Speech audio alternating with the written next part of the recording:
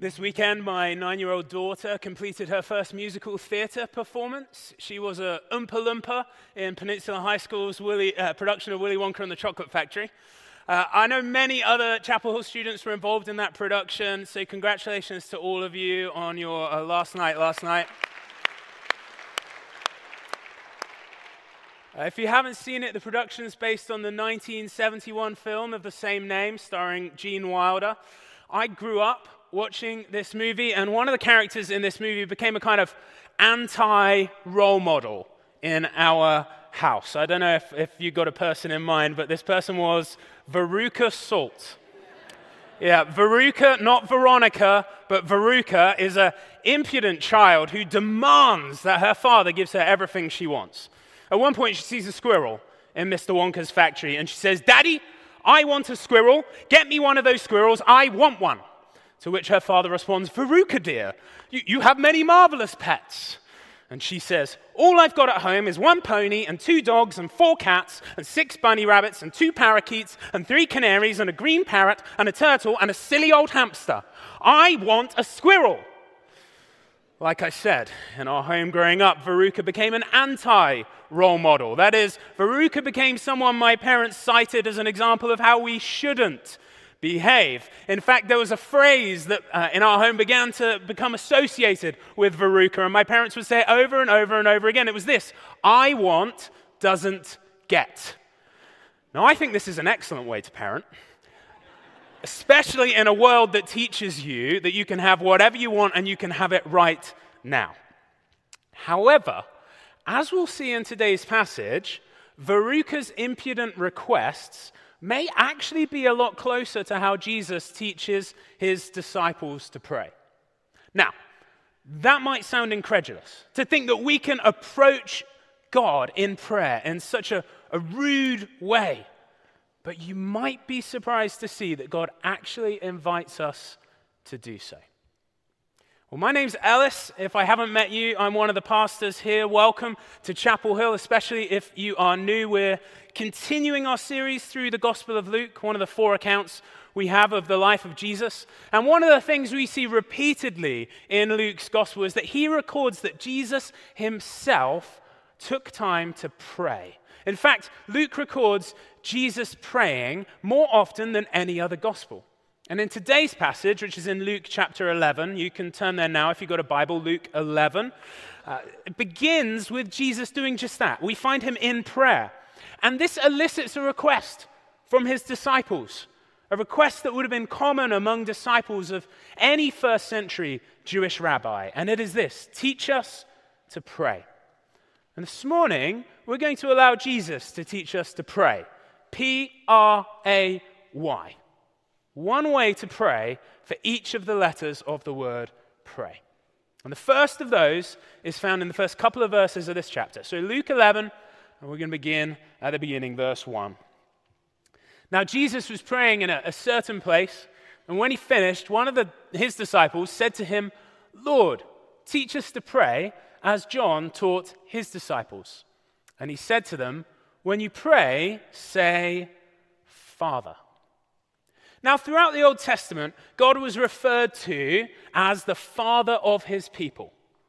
In Exodus, he calls his people "my firstborn son." In Deuteronomy, Moses sings, "Is he not your father?" And the prophet Jeremiah says, "For thus says the Lord, I am a father to Israel." For first century Jews, it was undisputed that God was their father, but it was not customary for first century views to refer to him as father without the qualifying use of the word heavenly. First century Jews would always say, "Heavenly Father, our Father who is in heaven." But not Jesus. Jesus just called him Father. Or more likely in Jesus' native tongue of Aramaic, he would have said Abba. No, not the Swedish pop group with hits such as Dancing Queen, but a term that today is more closely akin to a child saying Dada. Now, I sat this week with a young father who has kids almost the same age as mine. My kids are 7 and 9, and he spoke about what an incredible age it is to have kids and to be a dad. He said to me, "They still give you snuggles, and they still call you Dada. And he's right. My kids still call out to me and say, Dada. It's a name I love to hear because it speaks of that intimate relationship that they have with me, the closeness of our bond. It warms my heart. Now, of course, Jesus could approach God in prayer by saying Dada because Jesus was the Son of God. But here's what's radical. Jesus' disciples came to him and they said, teach us to pray. And Jesus teaches his disciples to approach God in prayer exactly the same way Jesus himself does. By saying, Abba, Father, Dada. This is scandalous to a first century Jew. This is the God who is holy, holy, holy, as we've all been singing, all powerful, above all things. How dare we approach him and use that most intimate of terms, Dada. And here is the first way that Jesus teaches us to pray. The letter P in the word, P-R-A-Y, and it is this, pray personally. Here's why this is possible. You see, when we approach God in prayer, we don't do so on our own merits. In ourselves, we are stained by sin. If we were to come into God's presence in and of ourselves, God's holiness would consume us. We have no right in and of ourselves to approach God in any way, let alone in this intimate, personal way. But we don't approach God in and of ourselves. We approach God in the person of Jesus. It is only through Jesus' death on the cross that our sin can be covered. It is only through his resurrection from the grave that we can be justified and clothed in his righteousness. In that way, we are therefore adopted into God's family. We become sons and daughters of God on the basis of Jesus' work alone. And on that basis, we can approach God in this intimate way by calling him Father, Abba, Dada. So that's the first way Jesus teaches his disciples to pray. The P in the word P-R-A-Y. We are to pray personally.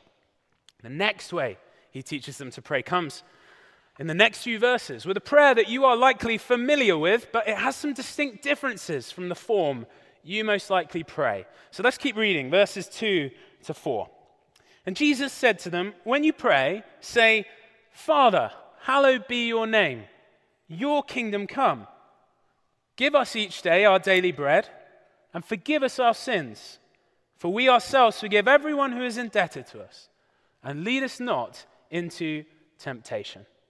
Now, most of us are familiar with the Lord's Prayer, as we call it. We prayed it earlier on. We just sung about it, the prayer that begins, Our Father who is in heaven. We pray it every week here at Chapel Hill. We've preached on the Lord's Prayer. We've broken it down line by line. I recently put a video out on YouTube about the Lord's Prayer, saying how it's the model prayer that we can use in our own prayer time to connect with God.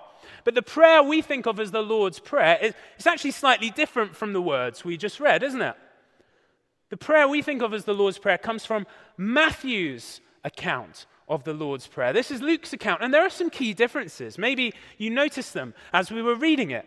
Luke records Jesus as teaching his disciples to address God as Father, whereas Matthew says, Our Father who is in heaven, the much more kind of traditional Jewish way that they would approach God, as I mentioned earlier.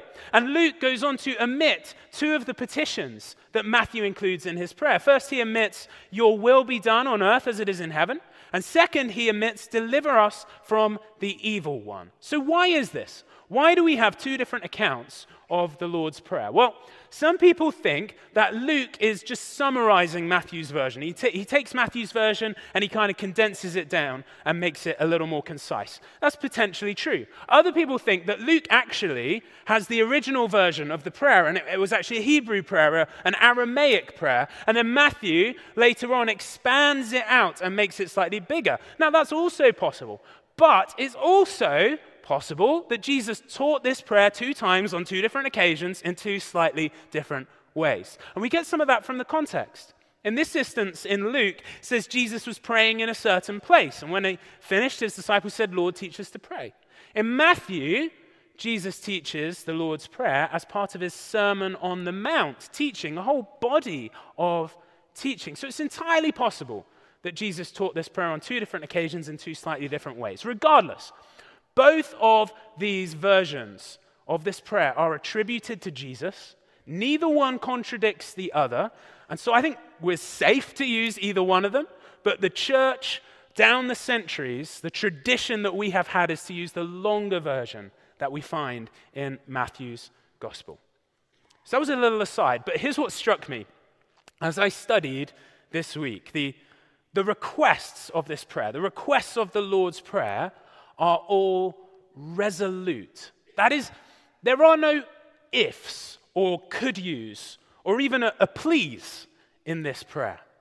And this is the second way Jesus teaches his disciples to pray. The R in the word P-R-A-Y, and that is to pray resolutely. You know, when Veruca Salt comes to her father in Willy Wonka with a request, she doesn't come wavering on what she's asking for. She doesn't come saying, if it's possible, would there be any chance, if it's not too much trouble, if maybe I could have a squirrel? No, Veruca comes to her father and says, Daddy, get me one of those squirrels. Veruca is resolute in what she is asking of her father. That is, she is purposeful, determined, and unwavering. There are no ifs or woulds or coulds with Veruca's requests. And amazingly, in the prayer Jesus teaches his disciples, there's no ifs or woulds or coulds either. Every request in this prayer that Jesus teaches us is a type of verb in the original Greek language that is known as an imperative. It is a commanding sort of action word. It's something you would say to command someone to do something. Jesus teaches his disciples that they are literally to command God, to be resolute in what they ask of God, not wavering with ifs. Jesus teaches his disciples to pray, hallowed be your name. Your kingdom come. Give us each day our daily bread, and forgive us our sins, and lead us not into temptation. Not, if it's possible, Father, could you hallow your name today? And if you have the time, only if I know you're very busy, would you bring your kingdom here, maybe? And if it's not too much trouble, I could really do with some food. And then when you're done with all your other work, I know there's so much that you've got to do, could you forgive us our sins? And you know, if you could put all the puzzle pieces together and make it work, I don't know if you can, but if you can, maybe could you lead us not into temptation? Would that be all right? That's not how Jesus teaches us to pray. We are to be resolute. Give us our daily bread. Forgive us our sin. Lead us not into temptation. We are to pray resolutely. And as if to underscore this, Jesus tells a parable. Let's keep reading, verses 5 to 8. And Jesus said to them, which of you who has a friend will go to him at midnight and say to him, friend, lend me 3 loaves, for a friend of mine has arrived on a journey, and I have nothing to set before him.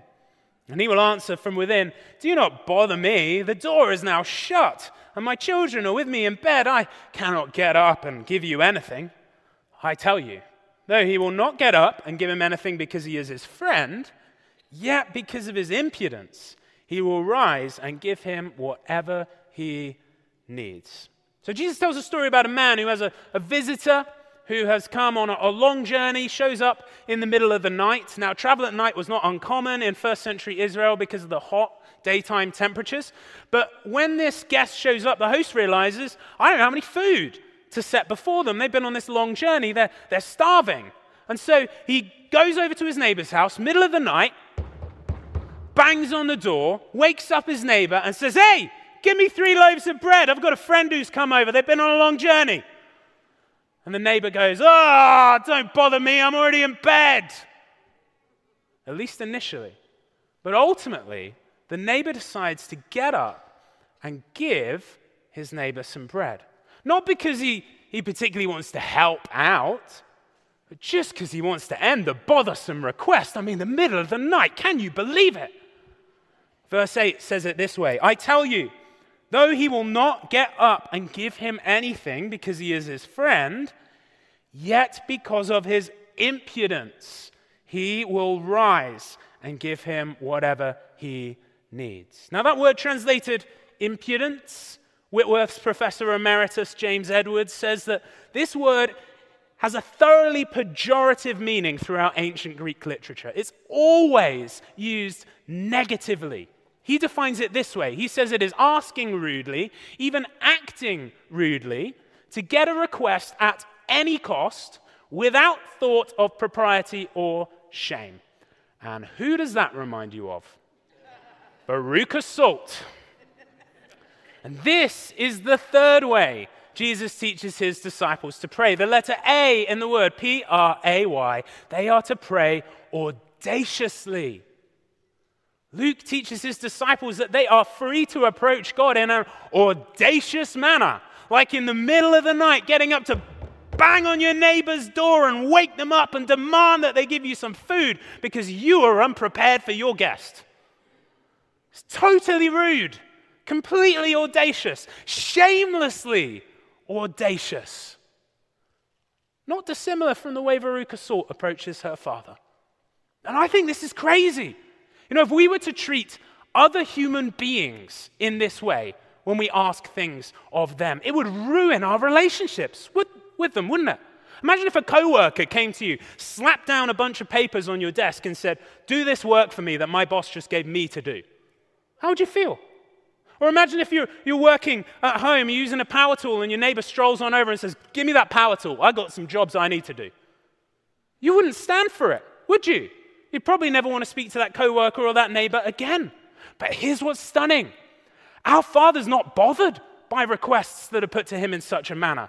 He's not bothered by audacity or rudeness or impudence. Jesus tells us the complete opposite, in fact, that it's actually how we should pray. We're to approach God not only resolutely, without ifs or could yous or would yous, but we are to approach God audaciously, without fear of recompense. No request of ours is going to result in the breakdown of our relationship with God, no matter how outrageous it is, no matter how impudent it is, no matter how flawed our request is. No request we bring to God in prayer is too much for him to handle. So bring it on. Bring it all. Lay it all out there for him. Tell him how you're really feeling. Amen. This is good news, isn't it? God isn't going to reject you. He won't reject you no matter what requests you bring to him. We are to pray audaciously, shamelessly, rudely, impudently. But, and this leads us to the final way, that fourth way Jesus teaches us to pray. God will only give us what is good for us. And sometimes what is good for us isn't what we've asked for. So let's keep reading, verse 9 to 13. And I tell you, this is Jesus continuing to speak, ask and it will be given to you. Seek and you will find. Knock and it will be open to you. For everyone who asks receives, and the one who seeks finds, and to the one who knocks it will be opened. What father among you, if his son asks for a fish, will instead of a fish give him a serpent? Or if he asks for an egg, we'll give him a scorpion. If you then, who are evil, know how to give good gifts to your children, how much more will the Heavenly Father give the Holy Spirit to those who ask him? So Jesus tells another parable here. This time it's about a father whose son comes to him and asks for a fish and an egg. And Jesus says that any earthly father, as evil as they might be, and notice that Jesus here says that we are all evil. That is, we are all stained by sin. We are all in need of the grace of Jesus Christ. Jesus says that any earthly father, in response to a request for a fish or an egg, would not give his son a snake or a scorpion. And Jesus says that if that is so, how much more will our Heavenly Father, who is good and not evil, give to us when we ask him good things, and in particular, give us the greatest gift we can ever receive, the gift of the Holy Spirit. Now, the Holy Spirit is Jesus' very presence among us. 2,000 years ago, Jesus was present in bodily form.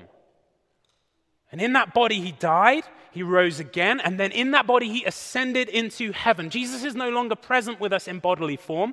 He is present with us today by the power of his Holy Spirit, the Spirit of Christ. And the Holy Spirit is the greatest gift that God could ever give to us. The Holy Spirit is the one who opens our eyes to see who Jesus is. We were talking about that a few weeks ago. The Holy Spirit is the one who leads us to faith and repentance. The Holy Spirit is the one who affirms our adoption as sons and daughters. He's called the Spirit of adoption. The Holy Spirit is the one who is continually changing us, sanctifying us, making us more and more into the people that God has destined for us to be. The Holy Spirit is the one who falls upon us in power so that we may do the work to which God has called us. And the Holy Spirit is the one who is going to keep us in salvation until the very end, making sure that he will finish the work that was started on the cross of Jesus Christ. The Holy Spirit is the greatest gift that God can ever give us, because without the work of the Spirit in our lives, we cannot attain salvation. And the great news is God has given the Spirit of Christ to all who ask for him. What wondrous news. And if you haven't asked for Christ to send his Spirit into you, if you've never said, yes, Jesus, I want to follow you, give me your Spirit, then I'm going to invite you to do that in a few moments. However, the point that I think Jesus is trying to make in these verses regarding how we are to pray, the final way that Jesus teaches us to pray, the why in the letter P-R-A-Y, is that we should pray yieldingly. And I think I made that word up. Jesus says, verse 10, everyone who asks receives, and the one who seeks finds, and to the one who knocks it will be opened. I want you to note something. Jesus doesn't specify what we will receive, or what we will find, or what will be opened. Only that God will respond to our requests. In the same way, in that parable of the father and the son, he doesn't specify that the father actually gives his son a fish or an egg, only that he won't give his son a snake or a scorpion. In other words, what Jesus is teaching us here is that when we pray and ask for something from God, we can expect God to respond and to give us something good, but the good thing may not be exactly what we were asking for. Now, my kids come to me all the time and ask for candy or ice cream. And sometimes I'll give it to them, but a lot of the time I won't. Now, why is that? Because I know that what they really need isn't candy or ice cream. Actually, what's going on is they're hungry and they need something nutritious and filling, something that's going to satisfy their hunger. And so when they come to me and they say, Dada, can I have ice cream? I think about it and I go, no, you can have a sandwich. In the same way, when we come to God in prayer, personally, Dada, resolutely, this is what I want. Audaciously, even a little bit rudely, with a request, he's going to respond. But he might not give us exactly what we ask for. Why? Because just like with me and my kids, our Heavenly Father is wiser than we are. And he knows that even though we might be asking for candy, what we need is a sandwich. And this is the final way Jesus teaches us to pray. We are to pray yieldingly. That is, we are to yield to the will of our good Father in heaven. He has our best interests at heart. He will respond to our requests by giving us what we really need. And as I said earlier, he's already given us what we really, really need, the gift of the Holy Spirit. by whom, through the work of whom, the Spirit of Christ, we are saved. And so, our task is to yield to the Father's response to our prayers. Not to grumble and complain like Veruca Salt. Yes, thankfully the metaphor does break down. But to trust that our Heavenly Father loves us and will give us what is good for us, even if we can't see that yet. So, teach us to pray. Jesus says, here's how you pray. Pray personally, pray resolutely, pray audaciously, and pray yieldingly. Pray personally. Address God in that intimate way. Father, Abba, Dada. Pray resolutely, without hesitation, without ifs or could yous or would yous. Pray audaciously, without fear of retribution, thinking, well, it might be a bit rude if I ask God for that. No, ask. And pray yieldingly, trusting that our good Father has your best interests at heart. We're to pray personally, resolutely, audaciously, and yieldingly. Let's pray right now. Will you join me in prayer? Father,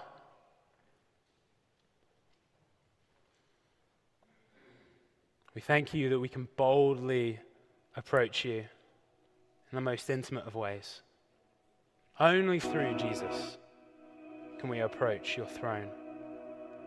Only through the work of Christ and the Spirit of adoption poured out upon us do we become your sons and daughters, and can we cry out to you, Abba, Father. What a gift. We come to you today believing that you're a good Father. You have our best interests at heart. And if you have never invited Jesus to pour out his Spirit upon you, if you've never said, I am going to choose to make my life about Jesus, and Jesus, I need you to send your Spirit into my life so that I can do that. If you've never done that before, I invite you to do that in the quiet of your heart right now. Just say, yes, Jesus, I want you above everything else. Thank you for your forgiveness for my sin. And Jesus, send your Spirit to empower me, enable me to walk out this life in a manner worthy of what you've called me to. He will give you that Holy Spirit. That's a promise of his word. And now there are many things that are going on in our lives. I'm sure the Lord's laying things on your heart, calling things to mind right now, things for which you have been praying or you should be praying, for healing, for him to give something, for him to forgive something, for him to move in some way, for him to act in some way. Just bring that resolutely before the Lord right now. Not an if or a would you or even a please. Just bring it and say, God, move. God, heal. God, give. God, forgive. Now get bolder. Be more audacious. Ask bigger than that. I think sometimes our issues, our prayers are too small. We don't want to offend God. Offend him. Try it out. You can't do it. You're clothed in the righteousness of Jesus. So pray bigger. Pray bolder. Tell God how you feel. Let him know how deep the pain is. He's not afraid of that. Bring it to him. Ask him. Be audacious, shamelessly.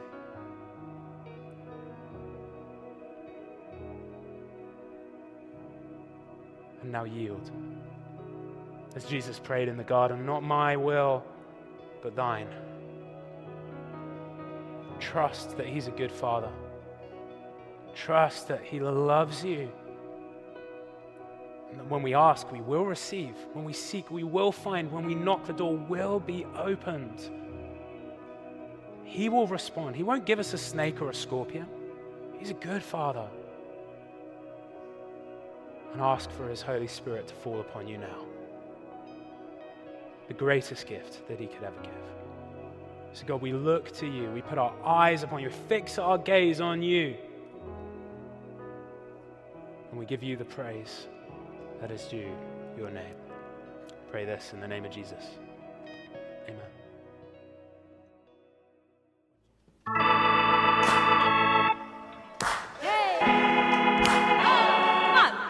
Hey!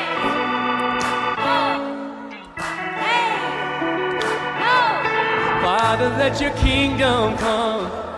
Father, let your will be done on earth as in heaven, right here in my heart. Come on, sing it again.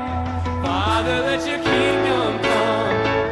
Father, let your will be done on earth as in heaven, right here in my heart. Give us this day our daily bread. Forgive us as we forgive the ones who sin against us. Forgive them and lead us not into temptation, but deliver us from the evil one. Let your kingdom come. Father, let your kingdom come. Father, let your will be done on earth as in heaven, right here in my heart. Father, let your kingdom come. Father, let your will be done on earth as in heaven, right here in my heart. Yeah. Give us this day our daily bread. Forgive us as we forgive the ones who sin against us. Forgive them and lead us not into temptation, but deliver us from the evil one. Let your kingdom come. Sing it, yours. Thanks for joining us today at Chapel Hill Church. If you'd like to visit us in person, we're located at 7700 Scansey Avenue, Gig Harbor, Washington. Our worship services are Sundays at 9 and 10:30. We hope to see you there. To learn more about our upcoming events, visit us online at chapelhillpc.org. The kingdom is yours. It's yours, yours, yours, yours, yours. The kingdom, the power, the glory are yours. It's yours, yours, yours, yours, yours, forever and ever. The kingdom is yours. Father, let your kingdom come. Father, let your will be done on earth as in heaven, right here in my heart. Father, let your kingdom come. Father, let your will be done on earth as in heaven, right here in my heart. On earth as in heaven, right here in my heart. Amen.